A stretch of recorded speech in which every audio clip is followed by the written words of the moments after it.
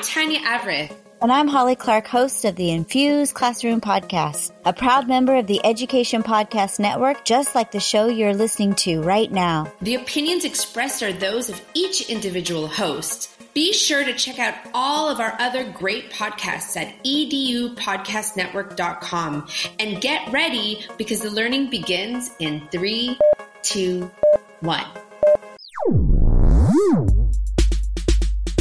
Welcome back for another episode of the Leader of Learning podcast, the show where educators can come find inspiration to transform education through effective leadership. I'm your host, Dan Kreines. Let's get started. Leaders of Learning, welcome back for episode 52 of the Leader of Learning podcast.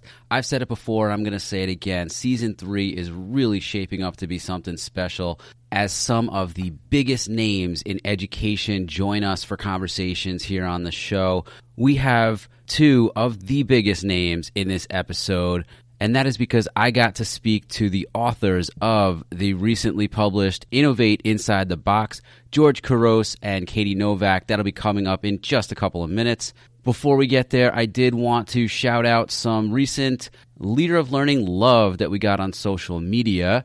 Ed Salmon, my friend Ed, on Twitter said, another excellent discussion, Dan, and that is as he shared episode 50, Leading Through Coaching, that I did with Danny Bauer.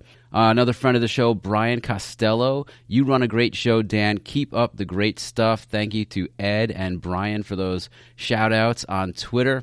We also had a couple of retweets and reposts on Instagram from Professor Denise, and on Instagram her handle is Professor Mad Will.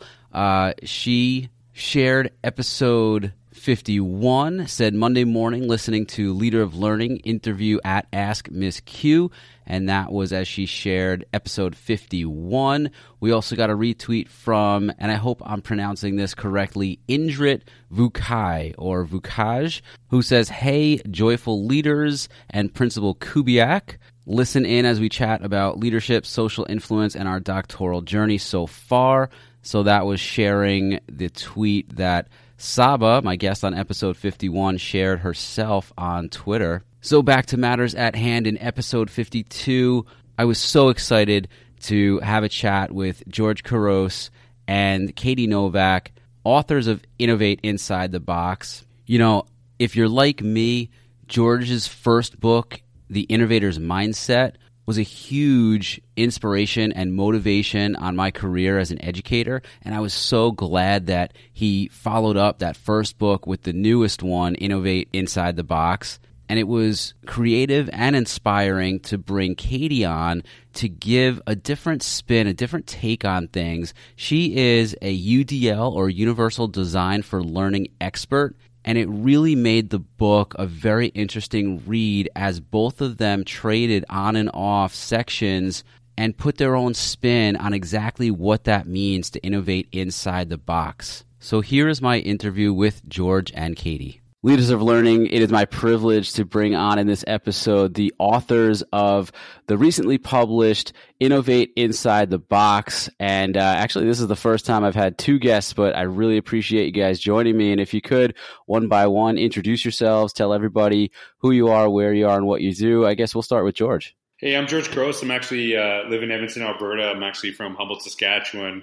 And I'm right now an author and a speaker, and I've taught basically everything from K to 12, vice principal, works in central office. I just have the privilege to be able to travel around and connect and work with schools basically all over North America, some in Europe and some in South America. So it's a pretty blessed work that I do, and I was actually lucky to meet Katie Novak at an event, and we just clicked right away. I think we've only actually seen each other for maybe a total of an hour in our lifetime, but she kind of talked me into writing this book, so I'll turn it over to Katie. Yeah, and now we're best friends for life. You can't get rid of me. Best friends? Best friend. No matter how heavy I breathe. So I'm Katie Novak. I am also a consultant and a speaker and an author. I do that 0.2 of my time, and that's how I got to meet George. I predominantly speak about universal design for learning and how to create systems that really support all students in inclusive environments. And then for my other point 8 life, I am an assistant superintendent of schools in a school district outside of Boston, Massachusetts. Excellent. Listen, this book has been out less than a month. It's already experiencing quite a bit of success. I'm looking right now at Amazon. It's ranked 5th in educational administration, all the way up to 3rd in experimental education methods. I don't even really know what that means, but it sounds cool. And I suppose that's because innovation is in the title. I don't know. But let's talk about innovating inside the box. Of course, this is at least part and parcel due to the OG innovation book by George, Innovator's Mindset. The idea, though, about innovating inside the box. Can you talk about that a little bit, please? Yeah, so actually, as you're saying, Dan, this is a follow-up to the Innovator's Mindset, and actually came out of not only interacting with Katie, and Katie really kind of showing how UDL ties into so many of the concepts of, what I talk about in the Innovator's Mindset and how there's such a beautiful blend together. But actually a comment that I got on Amazon that was a negative review on Innovator's Mindset. And the comment was basically that, hey, this is all great. These are really great ideas, but there's not enough stuff here for teachers. And so I kind of held on to that comment for a while and just kind of said, at some point, I'd like to do that, but I don't know if I'm the person to be able to do this. And then when Katie and I connected, it just tapped in so beautifully to, really where I talk about kind of why these things are important. But Katie, just with all of her experience and the role that she's in currently and all the amazing work that's happening in her district, just really giving strategies, how to make things happen in the classroom. So the notion of innovation inside the box is really understanding that there's constraints, whether it's funding, whether it's, that we have to teach, we have standardized testing, we have a curriculum we have to follow, and just kind of acknowledging that those things exist. And basically, if we're waiting for someone to change that for us to do good things for our students, we're going to be waiting forever. So it's really, how do you work within those constraints that are there and really kind of create your own solution to help our kids be innovators, to really think differently about their own learning, to really develop them as not just, kids that can, learn things, but actually do something with their learning, but still do that within the constraints of education. And I think that this has been the work that when Katie gets a little bit into the work that's happening in her district, it's been really proven that it's not innovation or the curriculum. It's actually how you connect the two that is where we can do some really powerful learning while we're still working on changing what the box looks like. And like I said, there's a lot of people doing great work on really focusing on how to change those constraints, but we're also, Katie said this to me and it just really resonated, is that the grade 3 students that are in grade 3 this year, that this is their 1 year in grade 3. So how do we make sure that's the best experience possible? And so that's something that's always stuck with me in my conversation with Katie. And I think that's kind of the whole premise of the book. Yeah, one of the things that it says in the book that I think jumped out at me in terms of innovating inside the box, it says the system or box you work within may be the very reason you need to innovate. No matter what constraints you're dealing with, you can still do incredible things for your students and yourself. I think that sort of speaks to the point that you were just raising. And I found it interesting that you led off by talking about that negative comment. And I think I've heard you speak to this in some of your recent talks. Both of you guys share quite a bit in the book. And I feel like so much of what you talk about in terms of innovation comes from experiences like failures or other opportunities where you've really been able to reflect. And of course, you speak to how much reflection is and needs to be a huge part of education, both in teachers and students alike. George, you tell a story in the book about a former student named Kyle. Could you tell us a little bit about that experience? Well, Kyle actually, he is one of my students at a school I taught at several years ago. And he was having a moment, and like I kind of talked about in the book, that I'm very forward thinking, but I'm also very old school. And just out of nowhere, he just yelled out my name, and he goes, George, right in the middle of class. And so I asked him to step outside and talk to him. And I told him that when he was 18 years old and graduated high school, he can call me George all you like, but until that time, I expect him to call me Mr. Couros. And basically left that school, went to another school district, and 4 years later, he reaches out to me on Facebook, like basically 3 minutes after he turned 18, and said, "Hey, George, how are you, George?" And he just used my name over and over again. So really funny moment. And so the whole premise of that story is that our words stick with the words and actions that our kids see from us, in school as teachers can stick with them for a lifetime. Like this kid literally held on to this for 4 years so he could, use my name and not get in trouble for it.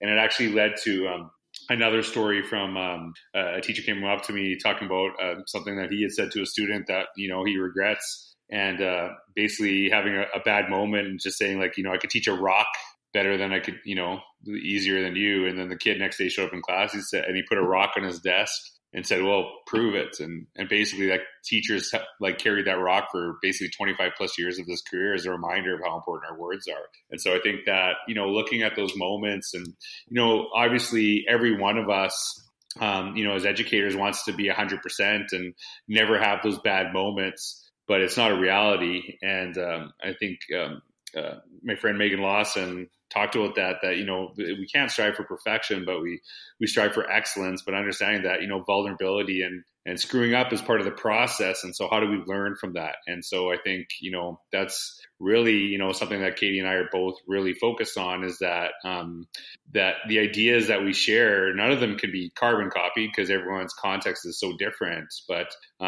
we want people to try and be willing to take some risk and do some different things, but the pursuit is always to be our best for kids. And like I said, we're not 100%, none of us ever are, but we always are striving for excellence, in our classrooms. And so I think that's kind of the big thing that we try to focus on. And I think both Katie and I embody, because we share a lot of personal stories about our own struggles, so that people know that we're part of this process with them. It's not, we're the experts and, we're conveying all this wisdom. It's that, hey, we're all doing this together to do our best to help kids. Yeah, I really appreciated that about what I read from the book, that both of you guys really shared a lot. Katie, do you have an experience that has really stuck with you, kind of like the ones that George shared with that student, Kyle? I have so many of them. One of the things that I always used to say to kids is at the end of the year, I would ask them, instead of doing a final for themselves, I would literally pass out a copy of all of the standards that I was required to teach that year. And so the last year that I was teaching, I was a 7th grade English teacher. And so I literally took a copy of all the standards that I was required to teach. And I said, okay, here's your final, get into groups, go through all of these. And I want you to assign me a grade for each of them, but you have to be able to support that grade. So if you look at a standard, say, I understand how, complex characters interact with plot and setting, for example, and you're going to tell me that yes, I totally get it. Then you're going to give me an A, but then you have to tell me why, what was memorable? What did we do? And it's oh, remember when we read this book or when we get to do this activity. And at the end of the year, I'd say, if you're going to give me an F, which means that everyone in the group is a little bit murky on what the language means, or you don't feel like you can do it, then I want you to tell me that as well. And so all of them really worked in isolated groups, and they're working on this for a long period. And so I said, okay, so, today we went through kind of this, all of the language standards. So tell me, how I did. And I still remember this kid, he stood up and he's like, I'm not trying to be mean. And when a kid, a 13-year-old starts off with, I'm not trying to be mean, it's going to dark places. And so he said to me, I'm not trying to be mean, but we had to give you an F for language standard. And I still remember it was 5. And it was to explain the function of phrases and clauses in general and their function in specific sentences. Now, if you're not an English teacher, you're I'm talking gobbledygook, but they were you did so great everywhere else, but we are concerned that you actually don't know what that is. And I was dying laughing. And I was no, I definitely know what that is. I promise you, I know what that is. I have a very strong background in linguistics. I know the difference between a phrase and a clause. I know what their function is. And they were but I don't really think that you do. And I was but wait, what are you talking about? You don't think that I do? And all the other groups were actually, we failed you on that one too. And it was they weren't it wasn't a conspiracy because they weren't talking together. But it was this moment where I was guys, am I that bad at teaching grammar? And they're all you're really bad at that. And it was just this really cool moment that I'm why didn't you tell me? Have I been bad at it all year? And they're but you're so good at other things, Novak. It's okay. But yeah, you're really, really bad at that. And it was just this moment where I'm oh my gosh, a 100 different seventh graders knew that like my grammar game was off. And no one ever told me, but it's just that like the things that kids pick up on is like, this concept of like, oh no, things are going really well. I'm sure it's going well. Like when you actually, have kids open up, obviously for George, it wasn't as invited necessarily for, but they pick up on everything, and they know when they're getting a raw deal, and they know when they're getting a high quality education, and they know when they're being asked to innovate, and they know when they're asked to regurgitate.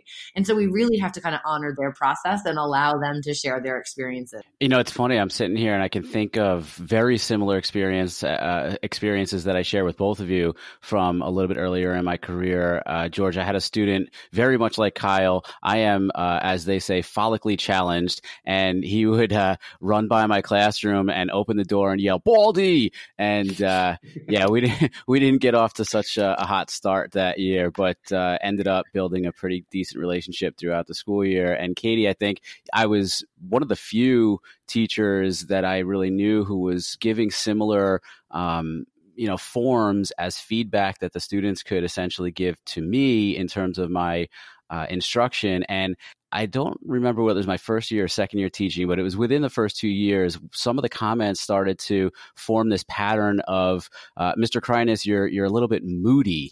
And I was like, really? I am? Like, I don't know. I didn't think I was. And I kind of chalked it up to, well, I think that means that when we really like to, have fun and let loose a little, that's great. But also I'm really serious about getting the work done. And sometimes it might be a little confusing when I flip that switch, but I think that's what they meant, or at least I hope that's what they meant. But yeah, it was really a great opportunity to reflect on my practices. And I love that you guys brought that up in the book as well. Another thing that you bring up fairly early on in the book is this idea that there's a big difference, let's say, between engagement and empowerment. Can you guys speak to that a little bit? Yeah. You go ahead. I want to hear what you say. So, and when we're talking about UDL, there's 3 principles of universal design, and it's essentially, really challenging educators to look at the design of learning experiences so all students can really equally be a part of the, accessing those experiences and feeling engaged with those experiences. And the 3 principles of UDL are really reminding educators that there have to be really flexible pathways in engaging students, teaching students, and then assessing students. And so we say that we want to design lessons so that we're providing multiple means of engagement. So really providing multiple pathways for students to engage. We're going to provide multiple means of representation, which is multiple pathways for students to actually build understanding and content through teaching, and then to provide multiple means of action and expression, which is like numerous ways for students to act on what they know, to share their learning. And when you're looking at engagement, there's actually 3 different aspects of engagement in the UDL literature. And that is, if we really want to engage students, it's equal parts attention and commitment. And so we want to get their attention by recruiting their interest. And that's really surface level. Like I can get kids interested in almost anything with like a decent hook. I just need to get their attention. And then it goes into the ability to sustain effort and persistence and the ability to self-regulate. So, I want to get their attention so that when things get challenging, they are willing to continue to put in effort. And that sometimes required some ability to cope. So when you're thinking about engagement in UDL, you're thinking about the willingness to stick with something that you're being asked to do.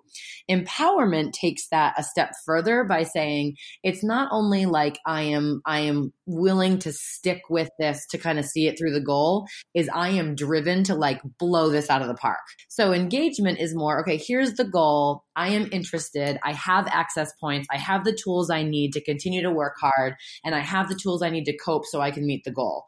Empowerment is like engagement on educational steroids, which is that I am engaged, but I am really internally driving this learning experience for myself, as opposed to, I'm going to follow along with this experience. So, you can be engaged and not necessarily really empowered to kind of go beyond, but you cannot be empowered without being engaged. So we're trying to basically say, yes, we want students to be engaged. We want them to be interested. We want them to sustain effort, and we want them to self-regulate. But in addition to that, we really want them to be able to drive these experiences in places beyond what a teacher could even imagine. And I think this is a conversation that Katie and I had because of I don't know if I'd say traditional, but the notion of like how engagement in the notion of UDL really looks like the way I talk about the importance of empowerment. And I think one of the reasons that we kind of distinguish between the two is that,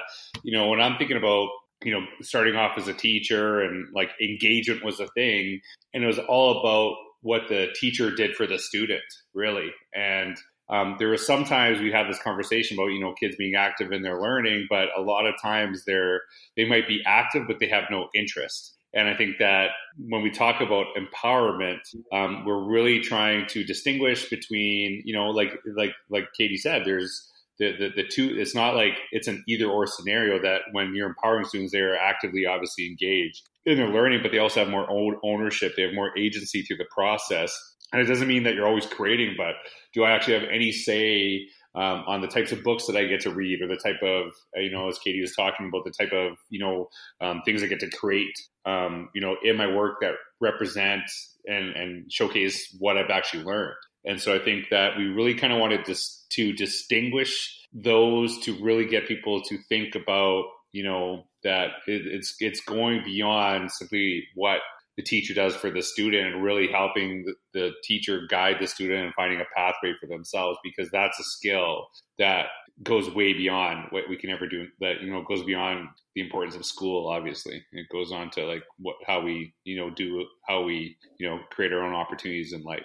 And similar to something that I've discussed here on the show recently, based on a book that I just finished up not too long ago, The Coaching Habit, I think you guys talk a lot about asking questions. As a matter of fact, I took a little excerpt from the book. It says that, how can you empower students when you feel stuck within a certain curriculum? That one simple way to, quote, innovate inside the box is as simple as shifting your focus and your learner's focus from getting the right answers to asking better questions. I think that's such an amazing point, and it's one that I personally have really stuck to as we start this school year in my role as an instructional coach. Even though I'm not in the classroom, I still think it has a lot of value even with adult learning as well.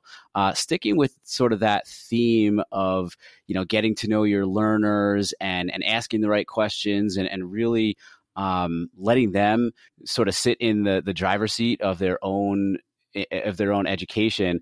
In the book, and I believe it was George, you used the term, you said data-driven is the stupidest term in education. Yeah.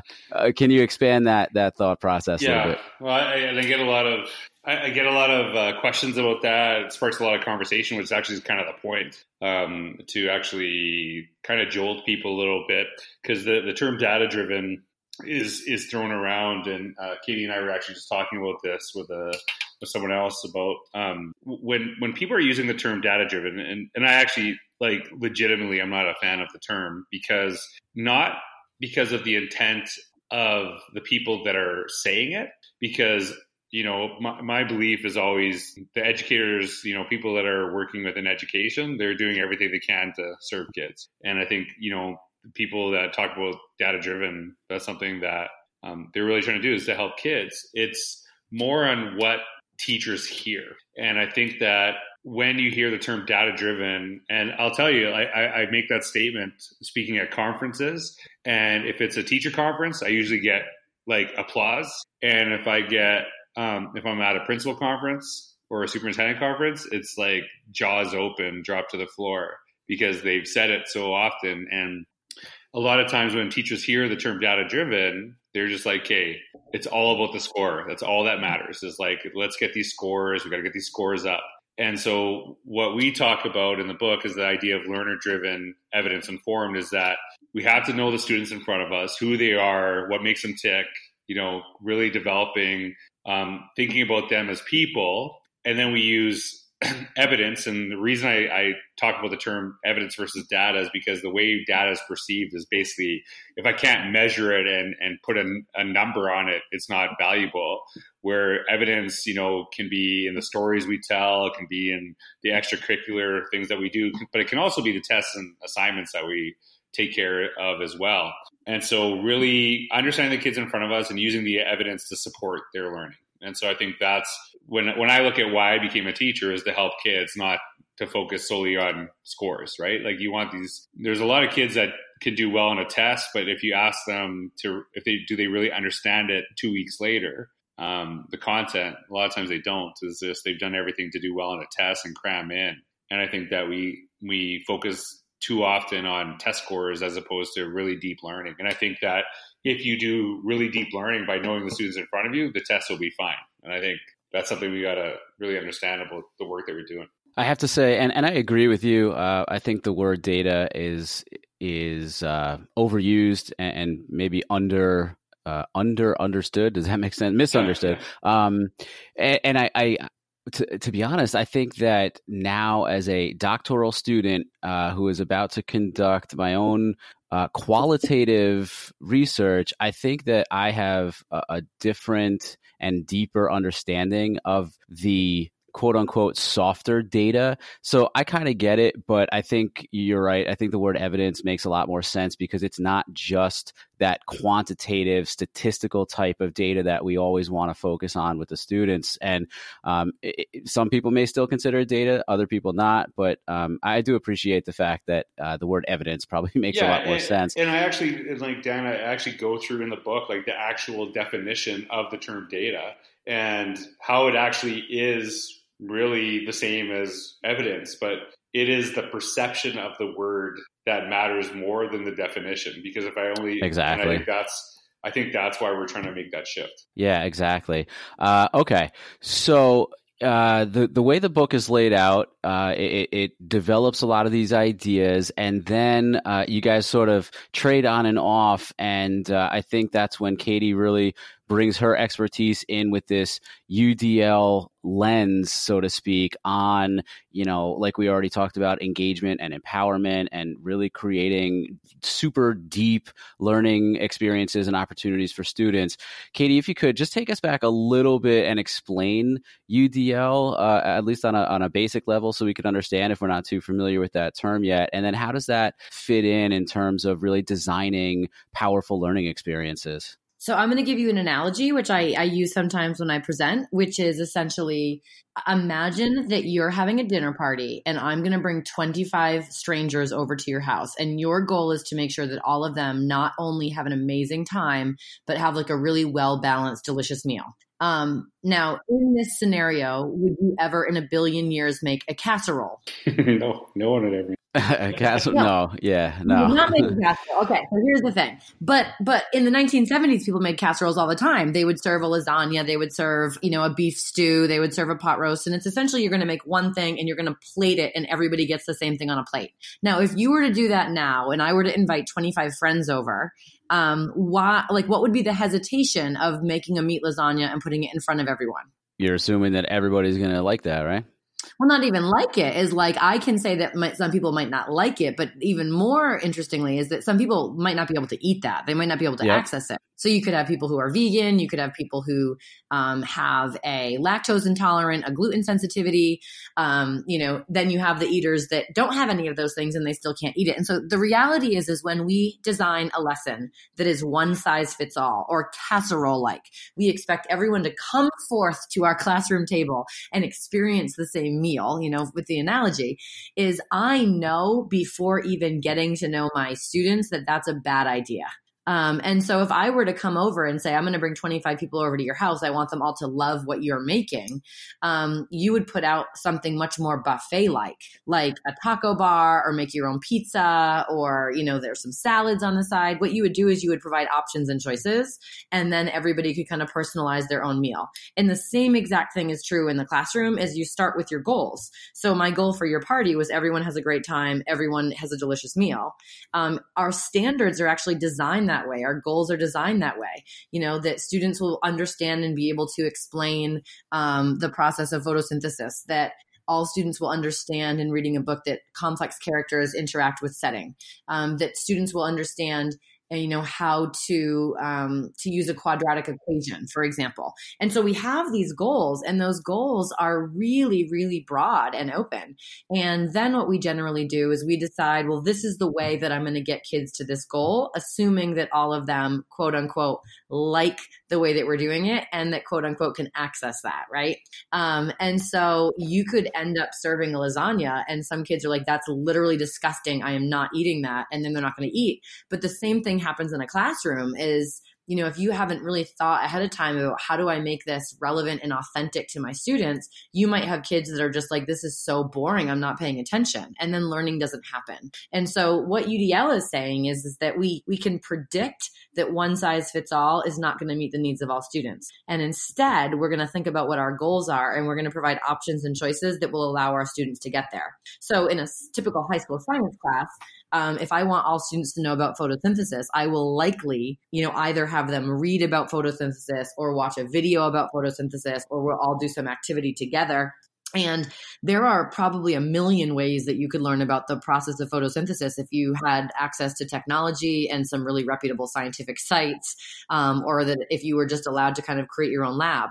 And often we don't empower students to create those journeys. And so UDL is a reminder that says that when we design something in a one-size-fits-all way and expect all students to do the same thing, they will face barriers to either access or engagement. And to eliminate that, we provide pathways to empower students to create journeys that, yes, will be challenging, yes, will require them to sustain effort and persistence, yes, will require them to self-regulate, but it will be worth doing because the process is one that they are personalizing and customizing for themselves. I love all that. And a couple of things that I took away from the book, I would safely say that among the whole book, these are a couple of my biggest takeaways, was when you started to really get into the ideal of UDL, and that it's, not just that one size fits all. And here are a couple of excerpts, let's say. So one, and I apologize, I don't quite remember which of you wrote this, but one says, my role as an educator became even more important when I stepped out of the spotlight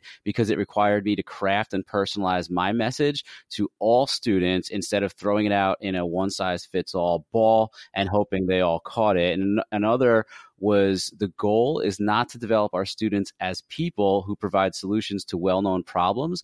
There's probably way too much of that in the world as it is. This is about helping students seek out problems that are meaningful to them and then finding ways to solve or respond to those issues. So again, becoming much more personalized and, dare I say, differentiated for each individual student. And what was great is that you guys followed that up in the book with talking about risks and that ever popular word, or it's becoming more and more popular now, failure too. So bringing in that risk piece, how do you see that fitting into the equation? I think when we talk about risk, and I give like a definition, is that risk is moving from a comfortable average in pursuit of an unknown better, which is something that, makes it much more attainable. A lot of times when you hear the word risk, you're basically thinking or insinuating danger. And the reality of it is that a lot of teachers take, little tiny risks in their teaching and learning every single day,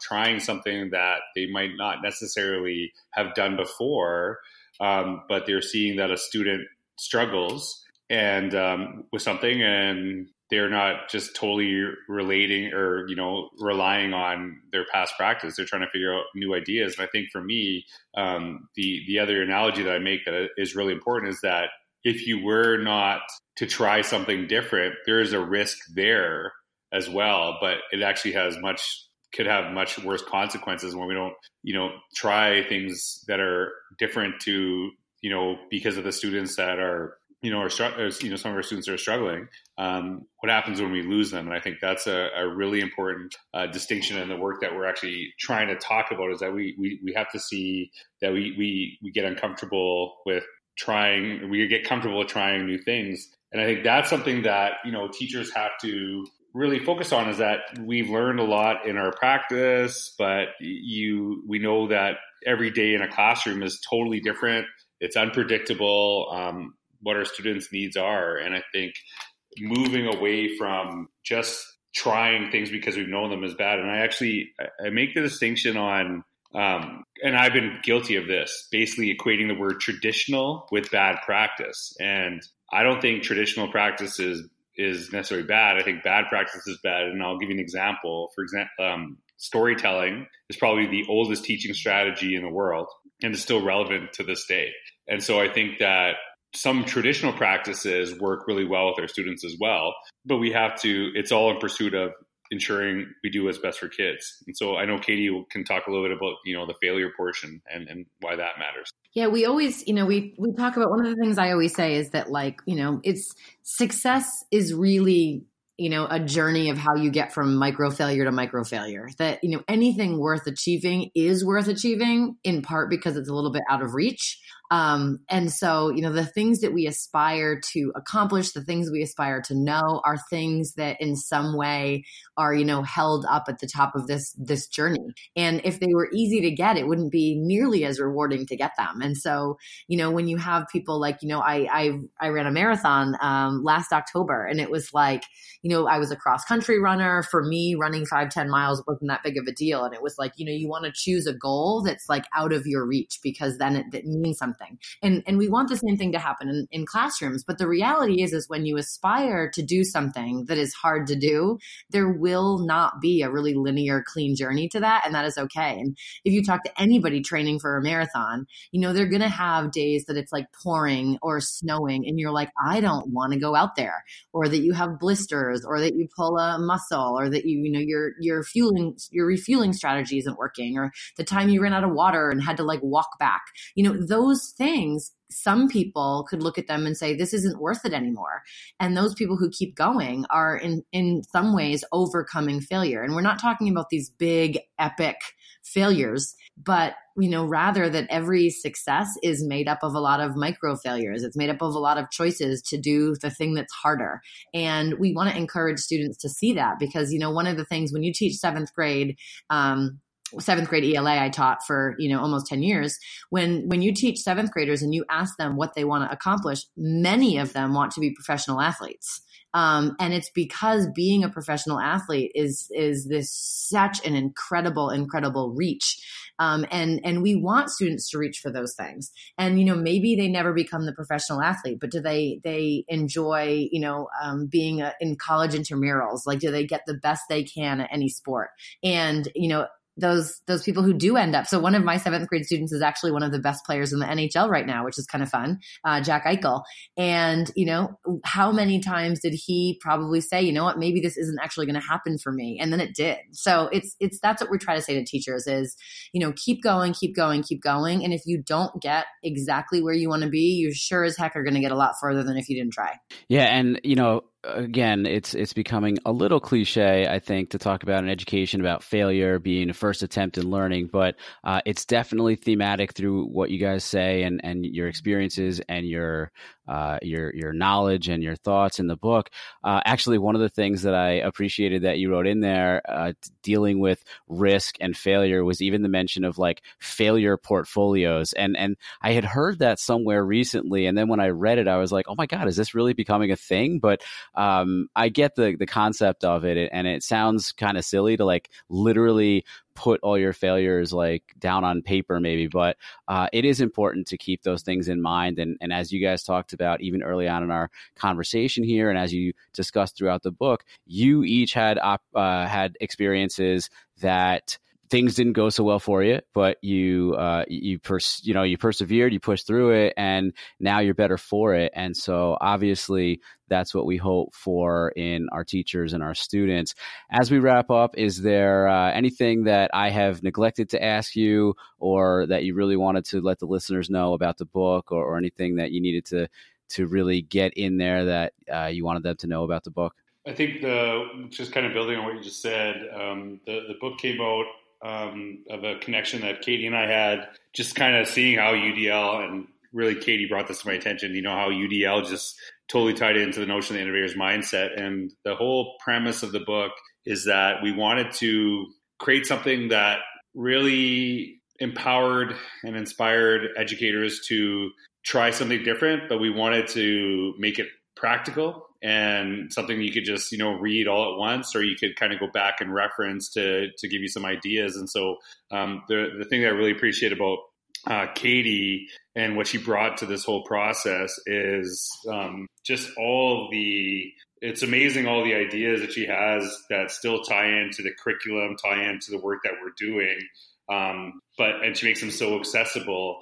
And we were actually just talking about part of the process, and Katie really helped me make it aware, is that when we talk about removing barriers for our students, it's actually not just the teacher doing it, but actually teaching the students how to actually remove barriers so that they can find their success, as I said, not only in school, but later on in life. And so really proud of how this turned out, because we do tell a lot of stories, because we know how hard it is to read, some education books that they might challenge your thinking, but they're hard to get, to read. And we want to make this something you could literally read on the beach and just kind of be enjoyable, make you smile a little bit, challenge you, make you, maybe a few tears here and there, but also something that's really accessible to give teachers ideas in the context of the work that they do. And I think that's something that we really strive for, and the feedback we're getting so far is incredible. Well, I have gone a lot longer than I usually do. Like I said before we started, that is fine by me, and it's the first opportunity that I had to bring on multiple guests, and I really appreciated reading the book, and I really appreciate what you guys have had to say on here and just giving me the time to come on. Of course, I would highly recommend the book to my listeners. If you haven't yet gotten a chance to pick up Innovate Inside the Box, please go out there and get it. Let them know, please, George and Katie, where they can find you, where they can find the book, and get more information on the things that we've discussed here. Well, you can find me on Instagram and Twitter at Couros. The book's on Amazon, and so I know Katie will share where you can connect with her. Yeah, I'm at Katie. I'm at Katie Novak UDL. That's my Twitter handle, and my website is novakeducation.com. Beautiful. Thank you guys so much once again. And I know that my listeners got a lot out of what you had to say. I appreciate your time, and I look forward to hearing what everyone has to say about when they read the book. Thank you so much. Awesome. Thanks, Sam. Thanks so much. My thanks, George and Katie, for taking the time to come on and speak to me and tell our listeners about this book. It really is a great read, and I would highly recommend it to you if you haven't read it yet. And also, if you're not connected with George or Katie, please find them on Twitter or look up their websites. George is at Couros. Katie is at Katie Novak UDL. Amazing and inspirational educators. Please catch us again in 2 weeks as I release episode 53, and that episode will feature an author of another recently published book, Dr. Dave Schmittou, author of the book Bold Humility.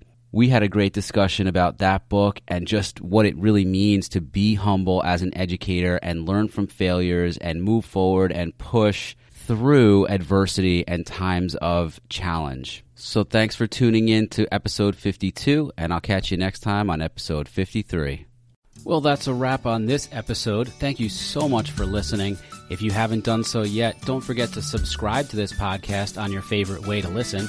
Also, if you like what you heard, please recommend this podcast to other educators, leaders, friends, or anyone you think would love listening and learning. And don't hesitate to leave a positive review on iTunes or whatever service you use to listen. For more information, head over to leaderoflearning.com. There you can also find the Leader of Learning blog, ways to connect on social media such as Twitter, Instagram, Facebook, and Voxer, sign up for our newsletter, and even how to purchase Leader of Learning merchandise. Thanks again, and remember, no matter who you are or where you are, you too can be a leader of learning. The EduMatch Podcast Network is proud to support this show and many others. Find out more at edumatchpn.com. The ideas and opinions expressed in this podcast are solely of the individual podcaster.